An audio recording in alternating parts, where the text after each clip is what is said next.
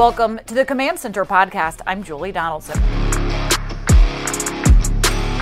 Second-year cornerback Benjamin St-Juste was thrust into a starting role mid-season following the trade of William Jackson III to Pittsburgh.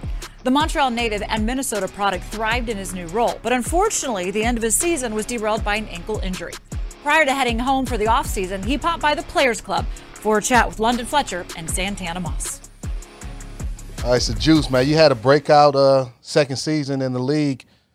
Obviously didn't end the way you wanted to with battling the ankle injury. How do you feel you played, and what led to your success on the field this year? I feel like from year one to year two, there was a big confidence boost, knowing that I belong in this league and I can be a true CB1 starter here. And obviously that's just part of the process, going from a rookie, you playing against some top guys, you learn the game at the same time, everything is fast. So you're trying to figure out if you fit in and where you fit in, all that stuff. And I started the season at nickel, which is something that, I needed to do for the team to be successful, then move back to corner. And when I went through these, top receivers and matchup, and I saw I was performing well and all that stuff, that just gave me the confidence to say okay, I can do this week in and week out. And like you said, unfortunately, it's part of the game. I got injured, somebody fell on my ankle. So that's really the only thing I wish for 2023, a full season of being healthy so I can show the team, the fans, and all the people that I can do this day in, day out. Well, one of the things we know, man, those things come, and you got to just stay prayed up. Because I used to pray so much just to make it through the season, man. But we know it comes, it comes with the territory.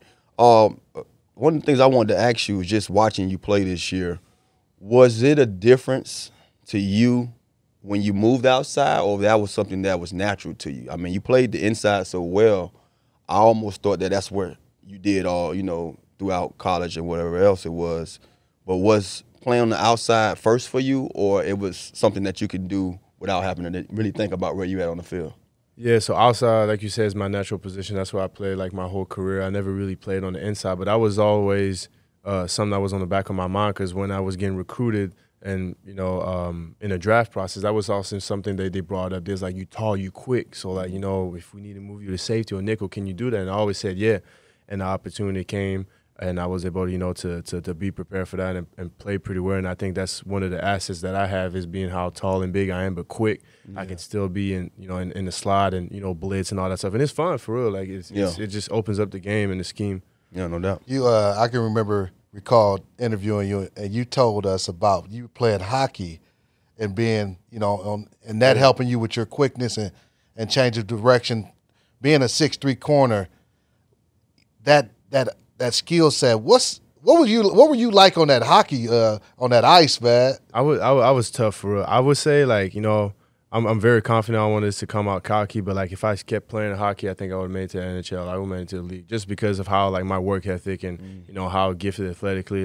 Shout out to Pops. Passed down the good genetics. But hockey, like I said, it's usually most of the guys they do track and all that stuff, so they're pretty fast and linear speed and all that stuff. Right. But hockey is so much, side to side, stopping on a dime, playing defense, skating backward, all that stuff that helped me as a DB. And now I'm starting to see the transition from. I'm okay, that's why I can move so well. Yeah. Because I've mastered those skills as a young kid all the way until I was 14. What are one of those moments you'll take this offseason and look back on and say, this is who I need to be? This is the game where I showed that I had my best outing, and this is what I want to take this over into the offseason and build from it. I would say, honestly, that first game that I was put back at corner and I had 4 or 5 PBUs against the Eagles, even though we lost, that was good. But I would say, I'm looking at the stats that Justin Jefferson is putting up against DBs. I see 180 yards, 200 yards, 3 yards, and I held them to 1 touchdown, 72 yards, as a second-year corner that's just, getting his name. So that's, if I can recreate that type of performance, and that kind of was my eye-opening moment, that's the top receiver in the league. And my team has enough confidence to say, this is who you're going to follow the whole game. And so if I can build off that this offseason, that'll be perfect.